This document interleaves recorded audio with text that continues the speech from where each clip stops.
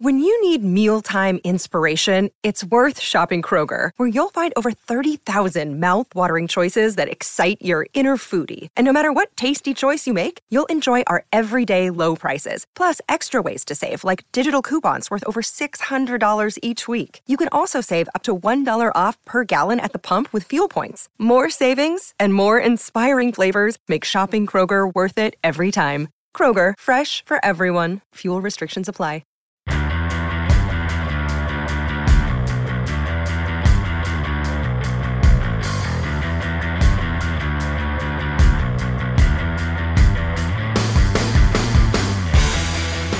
Hello and welcome to the Record Rangers podcast. I'm Johnny McFarlane and today I'm joined as usual by the Sunday Mail sports writer Scott McDermott. On the pod today, we look ahead to tonight's clash with Osijek and assess the Gers' chances of overturning the Croatian cracks. With Martyn Waghorn said to be close to an £8 million move to Derby, little more than a year after a £250,000 move away from Ibrox, we ask, do Rangers sell on the cheap? And the Gers will take part in the much vaunted reintroduction of the Reserve League. But has anything really changed? Okay, Scott, well, where else to start but with tonight's game? Osijek in Croatia. They look a decent team. How do you assess Rangers' chances? Well, I've got a chance, Johnny, of course they have. I don't think Osijek, only one of Europe's leading lights. I mean, they deserve respect, like every team in Europe now. I mean, I know it's an old cliche, but there really aren't any easy games anymore when you get into these Europa League or Champions League qualifiers. We know that Osijek beat PSV home and away last season. I looked at the lineups from those games yesterday just out of interest. I mean, PSV are a really strong team. At guys like Hirving Lozano, the Mexican striker who obviously shone at the World Cup. So that was a big result for Osijek. I think even their coach in that has admitted that that's the kind of biggest result in their history. But it was only a year ago, so it proves that they're a decent side. Only a few weeks ago, albeit in pre-season, they comfortably beat St Johnstone. I think it was over in Austria, beat them 3-0. And St Johnstone are obviously a decent side in a Scottish context. So it's going to be a test. Don't doubt it'll be a difficult place to go.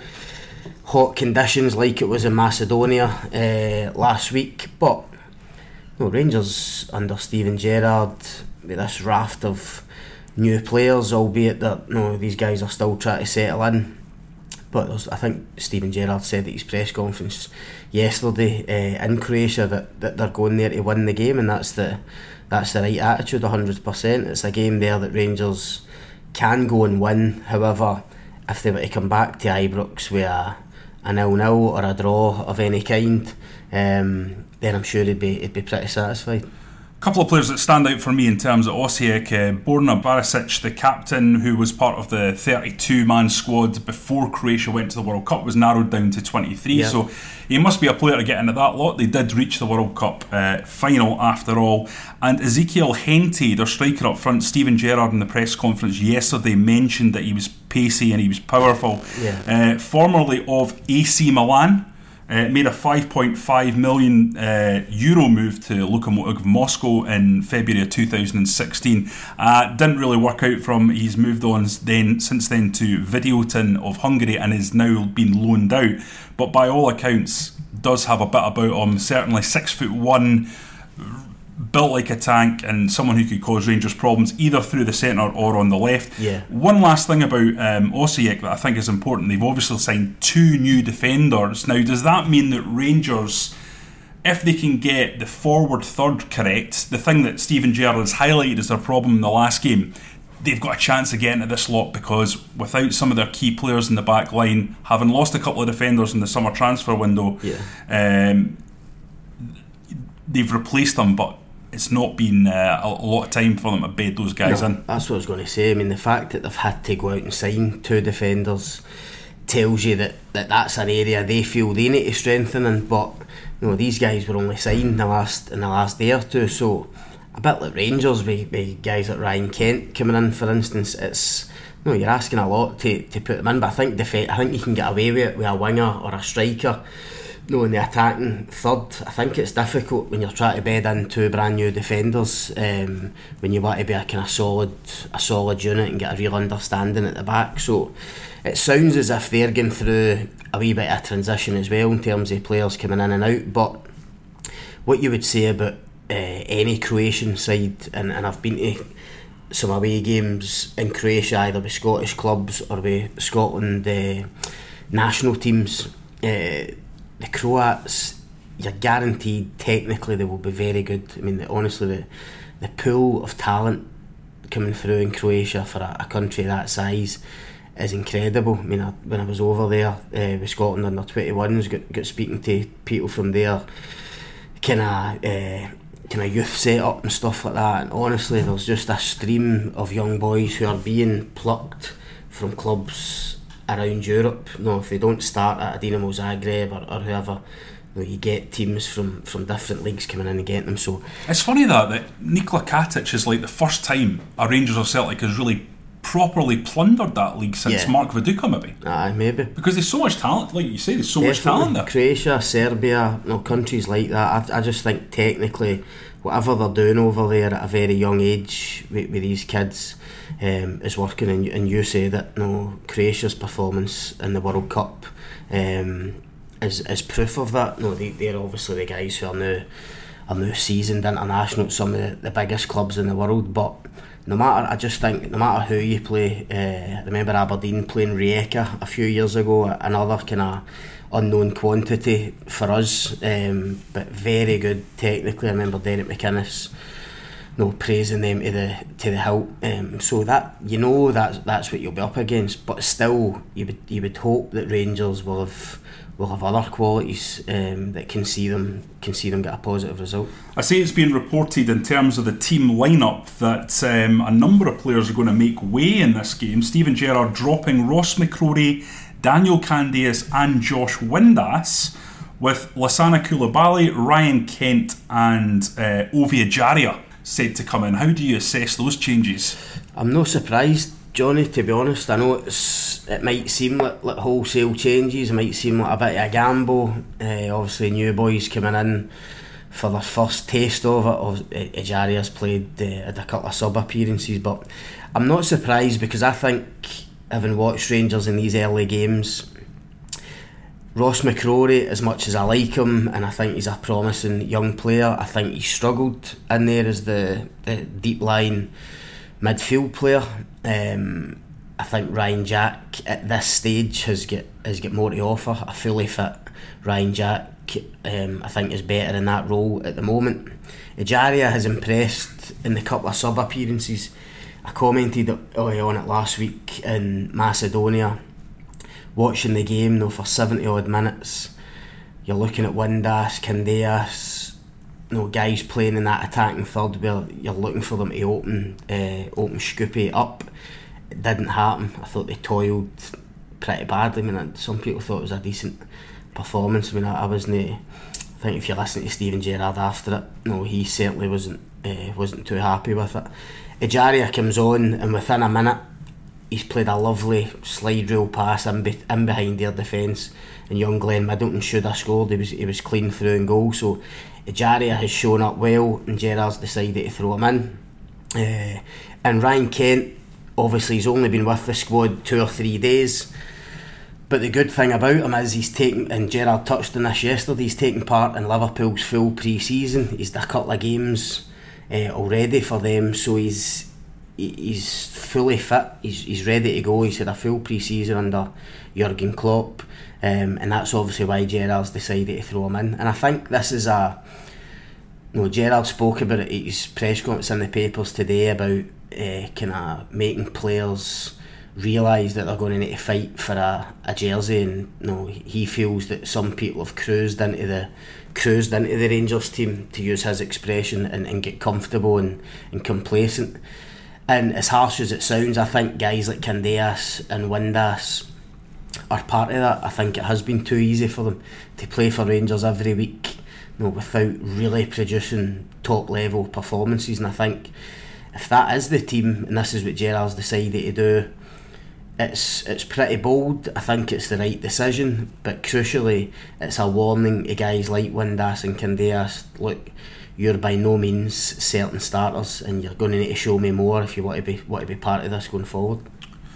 In terms of the overall result that would be acceptable, do you think that it was a case that you'd say a draw of any kind would be a very, very good result, take them back to Ibrox? I mean, Gerrard in his presser, he talked about his experience, which is obviously vast, of European football, and that it's important that you stay in the tie. That's the most important thing, because while you can certainly not win that leg in that first game, you can absolutely lose it, I think was his quote. So is it a case that any kind of draw or maybe narrow defeat, especially if there's an away goal scored, would be a decent result for Rangers?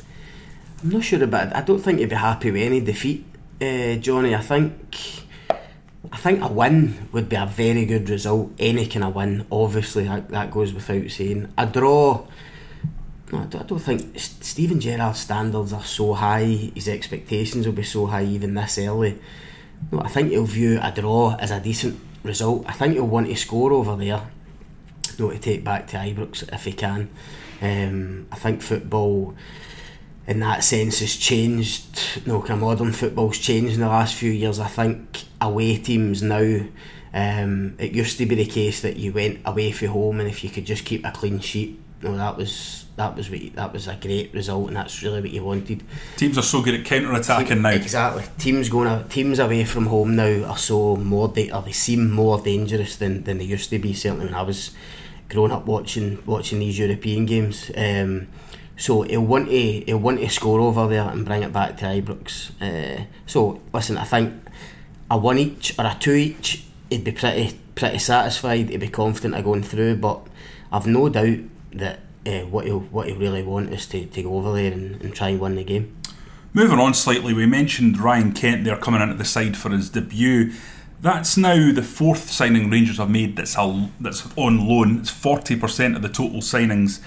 Now, we've seen some success in terms of loans in the past, but we've seen also a lot of failure from teams, especially in the high level of the English Premiership. You bring them up. Even someone who was a big success like Vladimir Weiss showed his exceptional quality in a decisive moment in a League Cup final when he played a ball through to Jelavic that essentially won that game. Even he was only a sprinkling of that kind of quality. He wasn't a consistent performer. So the question I would have is there a case for concern with regards to so many loan players coming in terms of the historical context of how they've performed, these type of players? Yeah, it's always, I think loan players, it's always a concern. I think it's twofold. One, as you say, is the historical element that it very rarely works, or I think with Rangers and Celtic, it's been a rare occurrence when somebody's come in and really hit the ground running on loan and went on to be a real consistent performer. And I think the other reason it's a concern is that it's so short term. If you're looking at Rangers or whoever, and you've got a vision for the kind of future of the club, I think you're within your rights to say, look, we don't want too many loan signings because we're trying to build something here. We're trying to look to the future. I know people could argue the likes of Ryan Kent might be available. If he has a good year at Rangers, there might be an option to go and buy him. We're talking about success stories. People that haven't been a success coming in and loan. But I suppose you could say Jamie Murphy came in last season and was excellent, but you kind of knew with Murphy that the option was always there to buy, and it was almost a done deal. It was a permanent transfer. The French would call it a fait accompli, Scott. Exactly. So there is you do get guys like that coming in and it works out fine. But I think you're right. It's any fan, if they're being honest with themselves, wouldn't want too many loan signings in. Do you feel that this would be the last one really that they can get away with before fans start to say this is too many, unless it's a huge name like a Dominic Solanke or a Jermaine Defoe type? I was going to say, Solanke's obviously the one. It's only my personal opinion, but you do get the feeling that Gerrard's waiting on Solanke and to find out what his availability is going to be, because he definitely needs another striker in, even with Umar Sadiq coming in, another loan player. Scott, I'm going to stop you there because we did have a question on this from a regular listener at RSM310 who says, how genuine are the chances of Solanke? What would you put it as a percentage?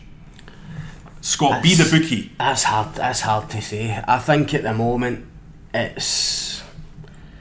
don't think the chances are that great. I really think you're looking at kind of 40% chance, maybe less than half. Only because there'll be so many teams want Solanke for a start. English clubs will be all over him. Premier League clubs will be all over him if he's available. Also, you're looking at Liverpool's dealings. I believe they're trying to get Danny Ings out.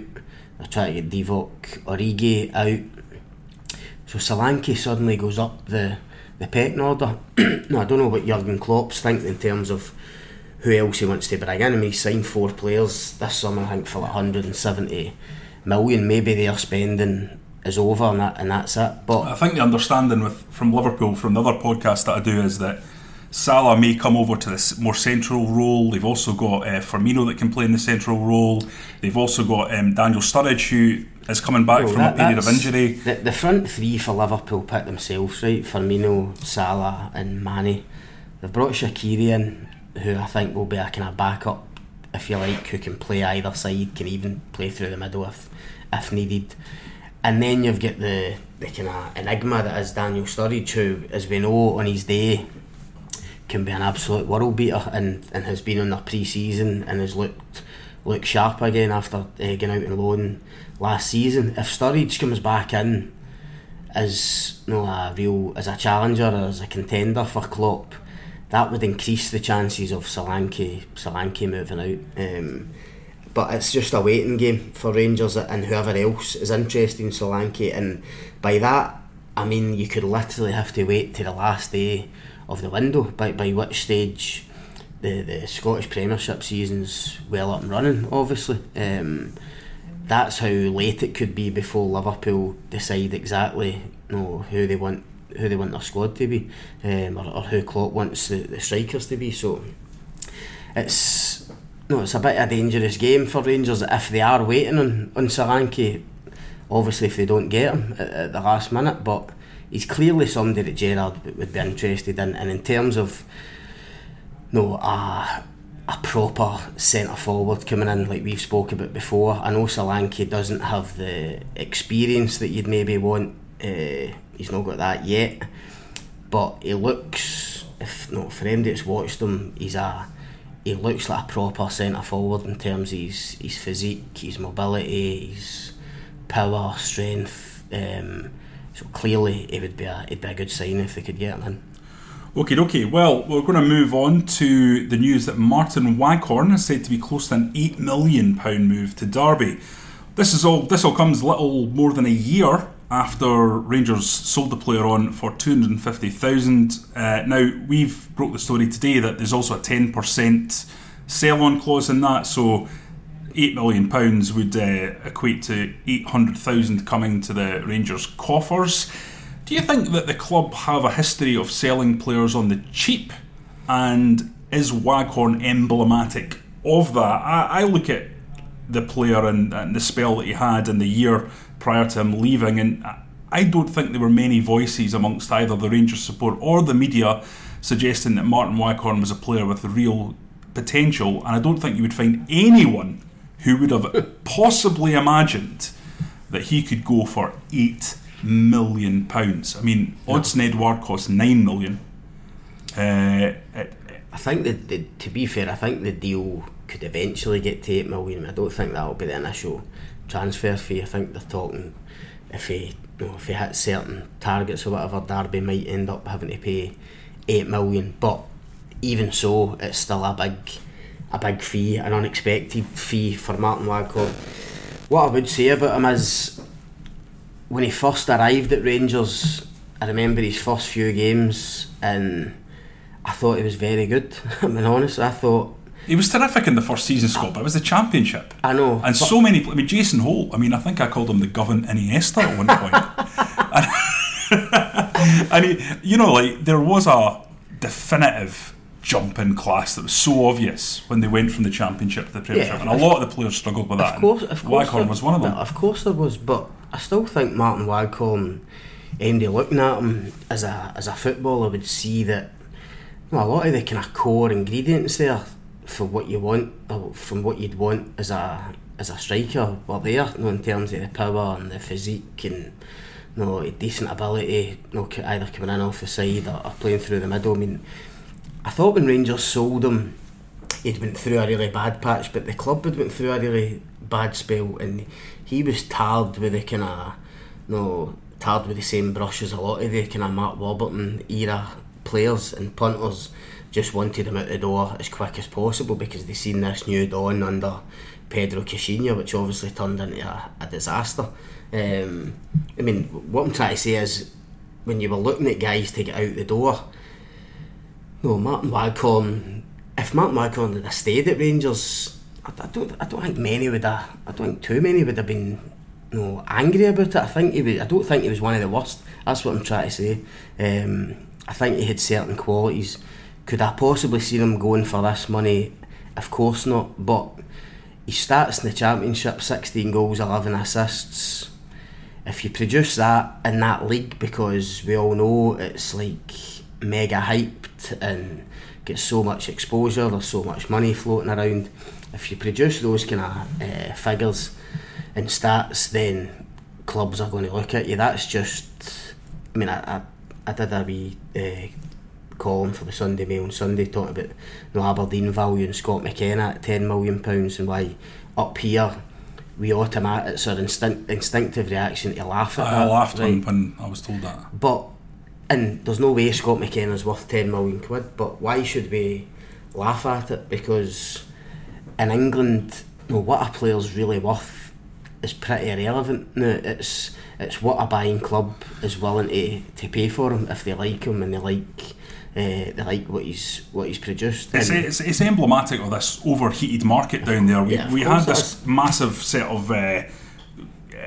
articles that seem to come out from England about the paucity of quality in Scottish football, as evidenced by Adam Rooney's move from Aberdeen, the second best club in Scotland in terms of where they performed last year, down to Salford City, who are obviously in the 5th tier, and that somehow being representative of how bad Scottish football was. But you could say, toss a coin in the opposite direction, and you say, well, Martyn Waghorn didn't really perform in Scotland, didn't do very well, and look, he's going for $8 million now. Or Joey Barton, who was the best midfield player in the Championship, came up and was schooled by Ali Crawford at Hamilton. It's this great argument about comparing the Scottish Premiership and the English Championship, basically, and you could go on all day debating about it. Personally, I actually don't think the standard is that different. I think maybe you'll get a top six in the Championship would maybe be a level above. You look at your Wolves in that last year, very good side, clearly. Cardiff the same. I think you would. I don't think they're any better than Celtic though. Oh no, I wouldn't say better than Celtic. No, I mean Celtic have played in the Champions League the last few years. Beat very good teams in qualifiers and stuff like that. So, but I mean, just in general, if you're looking at the English Championship, there will be 4 or 5 teams at the top who you'd say, right, they're better than Scottish Premiership, and if players were moving there, you'd think, right, that's a genuine kind of step up in class. But the rest of that Championship, you watch some of the games, the standard of football, as I say, it's overhyped because of Sky, because of parachute payments that give, that allow clubs like Derby to go and spend $8 million on Martyn Waghorn.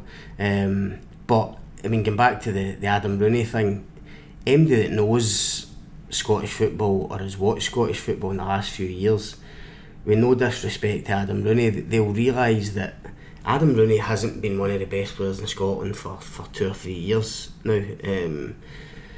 He's obviously at the kind of latter stages of his career. I think when he was 3 or 4 years ago, when he was banging goals in, you could have said maybe one of the better players in Scottish football. But I don't think I don't think it should be a slight at all in Scottish football that Adam Rooney's gone there. We all know about Salford City, who's behind them, the money they're spending. It's honestly, it wasn't a surprise. I know people, I think Jim White said he was flabbergasted. I mean, to us up here, anybody that's watched Adam Rooney and watched Scottish football will know that wasn't a surprise to me at all. The economics of football now are so prevalent. Yeah. But perhaps they always were. It was just that we were on the positive side of it. For example, Ronald de Boer going from Barcelona to Rangers. I'd imagine people in Holland would be saying, why on earth is Ronald de Boer going to Rangers? Yeah. You've got a world-class player, he could be going to Liverpool, Manchester United or whatever. At the time, simply, Rangers had an enormous amount of money and were prepared to pay players more than they would get anywhere else. Yeah, exactly. On top of the fact they were a big club with a huge fan base who were playing in Europe every week, but it's simple economics. Yeah. Players are going to go and look after their families by taking the best deal possible. What about in terms of Rangers selling players on then? Do you think that's something that Mark Allen will be looking at, that the strategy for moving players in future? Is it perhaps that if you're moving someone down to the English Championship, that you look at a loan year? Because if they go down there and they have a season like Martyn Waghorn's had, you keep hold of them and you say, well, if they do that, they've really put themselves in the shop window for a big move. Yeah, possibly. Or you do what Rangers have done with Waghorn in terms of the sell-on fee. I mean, it seems to me now it's a kind of modern day phenomenon, the sell-on fee now. I mean, I don't think you heard of it that much years ago, but it seems every player now seems to have always used to insist on one in Football Manager, mate. Is that right? Yeah, my Hibs teams of the late 90s. But I suppose it depends on the player's age as well. They need to be young enough that you think it'll be worth putting a sell-on fee in there. And with Waghorn, you need to hold your hands up. It wasn't an obvious one. Selling Martyn Waghorn back down to the Championship, I'm amazed that Rangers have included the sell-on fee. Fair play to them for that, because it wouldn't have been something that occurred to me if I was the set. As much as I've said I like Martyn Waghorn, thought he was a decent player, going to Ipswich in the Championship, one of the less glamorous clubs, you're not really thinking he's going to go there and light the place up and move to another big club. He probably didn't think he had another big move in him. So if Rangers have secured a sell-on and are going to get a fee, $500,000 or more, then as I say, fair play to them for that. In terms of you're saying about selling strategy, definitely that's, if a player fits the profile, even if you don't think he's got a future at Rangers, there was obviously a reason why you brought him to Rangers in the first place, so surely you need to safeguard yourself, and if you can get a 10% included, or as you say, put them out on loan. The only thing with a loan, you may be reluctant if you're still paying some of the wages and you're just desperate to get them off the wage bill. Because for every one that would have turned out like Waghorn, you've probably got 10 that would turn out like Joey Gardner, where they go down there. Joe Dodo, something like that. Exactly. So it's about picking the right ones. But as I say, modern day, it seems like the done thing. You need to try and safeguard yourself and try and get something back, especially in that overheated market, as you say. I wonder if it will inform the policy regarding Josh Windass, because frankly the rumours surrounding him and a potential move down south just don't seem to go away. He's been linked with West Ham and Cardiff. Now personally I just think the link to West Ham's laughable, because they've got Lanzini, they've just bought Felipe Anderson, they've got Manuel Pellegrini, they've also signed Jack Wilshere. They're not in the market for a Josh Windass type project, so I don't see where that link is coming from at all. But Cardiff, you can absolutely see happening. Now, what would Rangers find an acceptable fee? And do you think that Windass is that kind of player that could go down to Cardiff and end up being worth 10, 12, 15 million? Well, he is because of his age, as I say, because of the profile of the player. As I say, even if you don't think he's going to cut it at Rangers, or you just think his time at Rangers is up, as much as I don't think Josh Windass is an English Premier League player, certainly at the moment. And I don't think he's worth those kind of figures that you're talking about. Because of his age, because of the profile of the player, you would still safeguard yourself. And if Rangers are going to sell him, I'm convinced they will have a sell-on clause with Windass if he was to go in this window. I think you could possibly argue the same about Wes Foderingham, who we believe they're also trying to get out the door. I think if he goes, that would be a Championship club as well.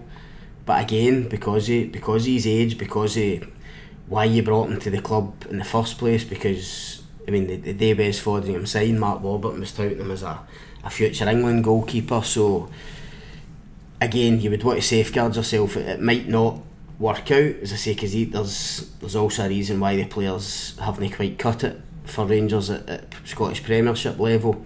But of course, if you were selling it to England, because of that market, why wouldn't you try and get a sell-on clause included?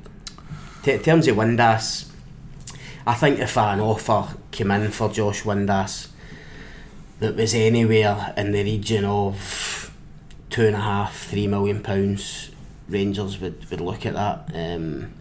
And I don't know the player personally, but no, you would need to think if it was a decent club in England, decent sized club at a good level, either top end of the Championship or bottom end of the Premiership, like a Cardiff, as you say, I think that might appeal to him. I don't doubt he enjoys life at Rangers, and he's had a good time up here despite not having the success that the team would have kind of craved.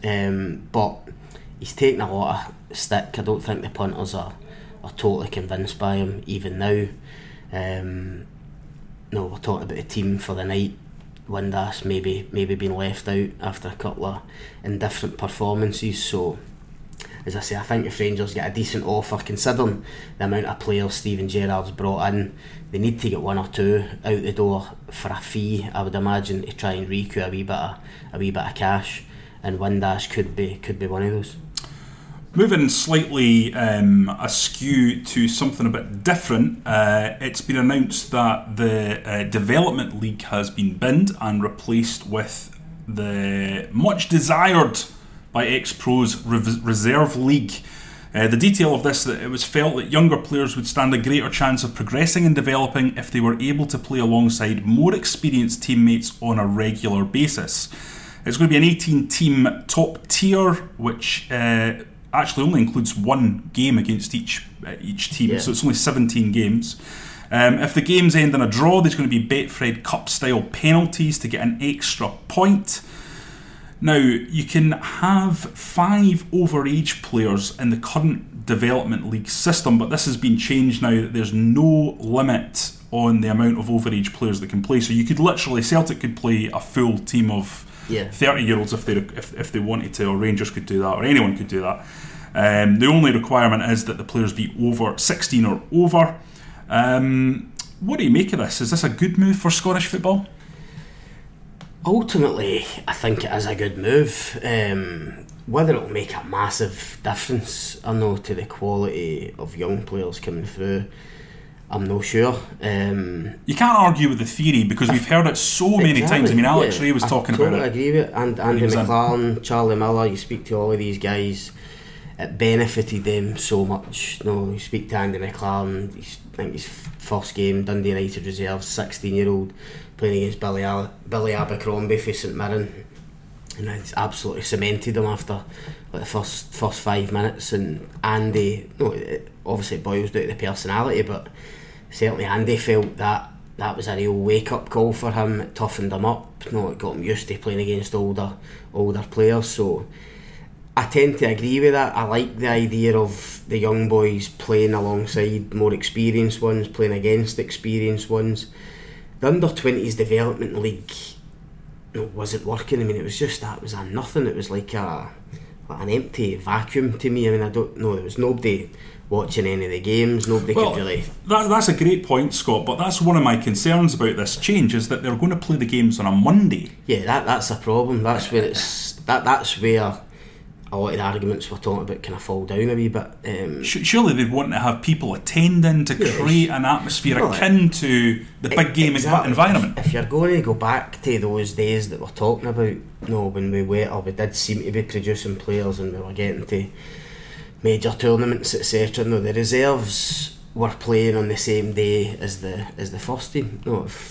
If Rangers were away to Hearts on a Saturday, Rangers reserves would be playing Hearts at Ibrox at 2 o'clock on a Saturday, or at 1 o'clock on a Saturday, or maybe change a date, maybe it'd be the Sunday or whatever, but around the same time. And you would get, I remember it used to be the case that if you had a season ticket at Ibrox, and you couldn't go to away games, or you couldn't quite get through to Tynecastle or Tannadice or whatever, you would just go to the reserve game and see the next. You would either go and see the young guys coming through that you'd heard about, were kind of in the system and were about to make the breakthrough, or you could go and see guys coming back from injury. I mean, there's if you remember right, Ian Durrant's come back from injury. 20,000. 20,000. I think I'm right saying Duncan Ferguson's come back as well.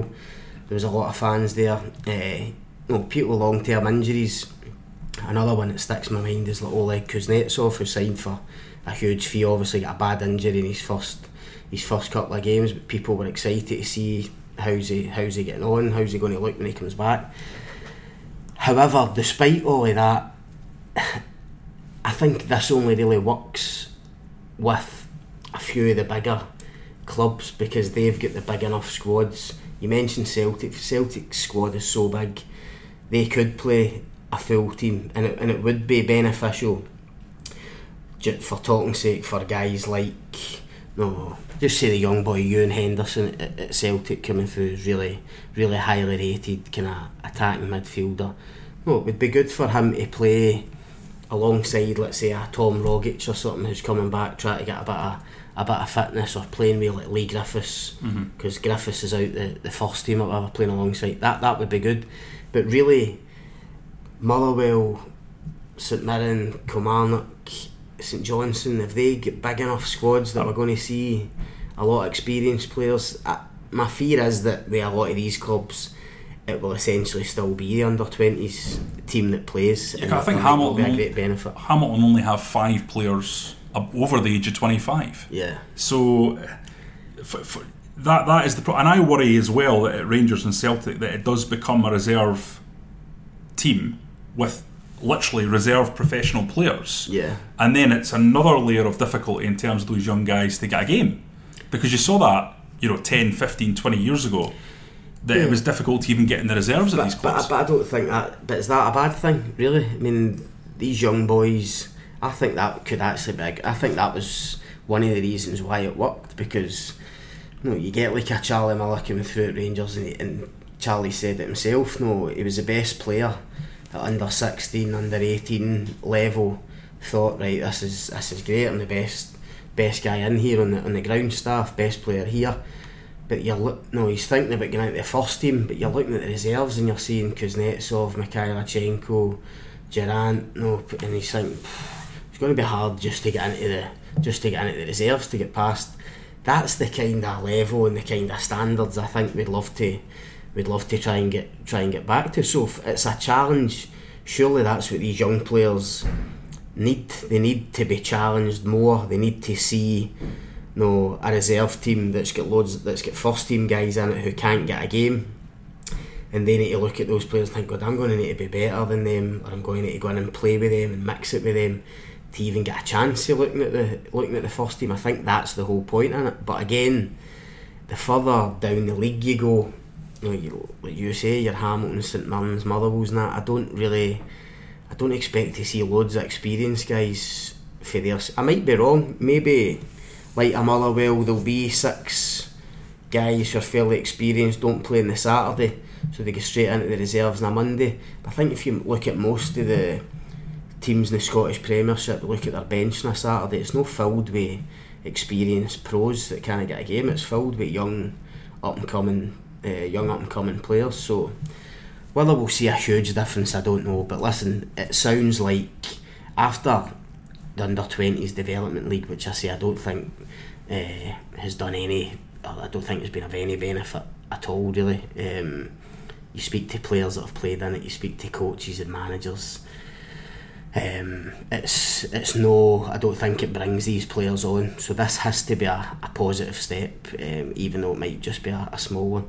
Yeah, there seems to be an acceptance that it breeds tippy-tappy football, the sort of Guardiola football, but without the real cutting edge that you find in top-level professional game. I suppose the question that Rangers fans will have is, how does this affect the games programme? Because we've not had much information in terms of whether or not that's continuing. You have to probably assume that it's not, given that they've not announced anything. I'm not sure. I think the fact that it's only a 17-game season might allow Rangers to still do what they've done in terms of playing against your Man Uniteds and your PSGs and whoever else they went up against, Bayern Munich. So it seems they were very happy with the outcomes of that. It does. And listen, again, like this, it might only be a small step, but playing against Bayern Munich or Liverpool or PSG, that has to improve young players. Surely it has to show young players the level they're going to need to get to, as opposed to, with all due respect, playing against a Dumbarton or a Morton or something in the under-20s league or a Queen's Park or whoever. So, did you not hear a good anecdote about that? About how being tested by different styles, different formations could help Rangers? Certainly, I know when Rangers played Liverpool at Ibrox in one of these games, Liverpool, ironically, I think Steven Gerrard was the manager of Liverpool at that time, or the coach. But Rangers, if you listen to the Rangers youth coaches, Liverpool played a system that night. I don't know what it was, but they played a formation that Rangers young players had never come up against, domestically in Scotland. And they feel that was of real benefit because they had to make changes during the game. The coach had to make changes. The players within themselves had to problem solve, which is a thing that coaches keep going on about. They want young players to be able to problem solve themselves on the pitch and react to different systems or different formations. So that's what you're going to get coming up against a Liverpool or a Bayern Munich or a PSG, compared to just your run-of-the-mill Scottish clubs if you're playing them on a weekly basis. So again, I think that's of benefit. I expect Rangers to still do that as much as they can. I think the 17-game season in the reserves allows you to play more games, to fit more games in. Let's be honest, you could fit another 10-12 games into a season, which could be against these kind of glamour clubs in Europe. So I think this is another step in terms of where certainly Rangers and Celtic want to be with the kind of youth structure. We know that they want Colts teams coming into the SPFL. That might still be a wee bit away, but that's ultimately where they want to get to. And I think this is just another step to eventually getting that. I think they'll be pretty pleased that the reserve league's back, but at the same time, Rangers will have the games programme, and Celtic obviously have they'll hope to have their UEFA Champions League or UEFA Youth Champions League, where they went up against your PSGs and Man Cities and stuff like that. That's got to help these young players. Okay, Scott, and now the end is near, but before we go, a wee prediction for tonight's game. I'm going to go for one each. Yeah, I agree actually, to be really, really dull. Go for the same thing, but I think it'll be another difficult game akin to the Scoopy game. Yeah. And I think Rangers will be quite tight. They'll look to hit on the break. I think they'll be better than Scoopy. I think they'll pose more of a threat. Rangers did quite well, apart from the chance really late on when McGregor pulled off a kind of point blank save. Rangers did well to limit them to any real chances, but I think they're going to need to defend even better tonight. I think this team, a couple of the boys you mentioned that they've got in their ranks, Rangers are going to need to be really concentrated, not to give away anything silly, especially early on. Big test of Ryan Jack and Koulibaly in that sort of double pivot. Yeah. You're going to be expected to do a lot of the screening, a lot of the dirty work. Definitely. Okay guys, well that's all from us this week. We'll be back next midweek with more news and analysis of all things Rangers. If you want to get in touch with us to continue the debate, you can by tweeting us at Johnny R. McFarlane for me and at Scott McDermott 8 for Scott. Don't forget to subscribe at iTunes or Acast to get the podcast as soon as it becomes available, and if you liked it, please review and rate us on there too. Thanks for listening.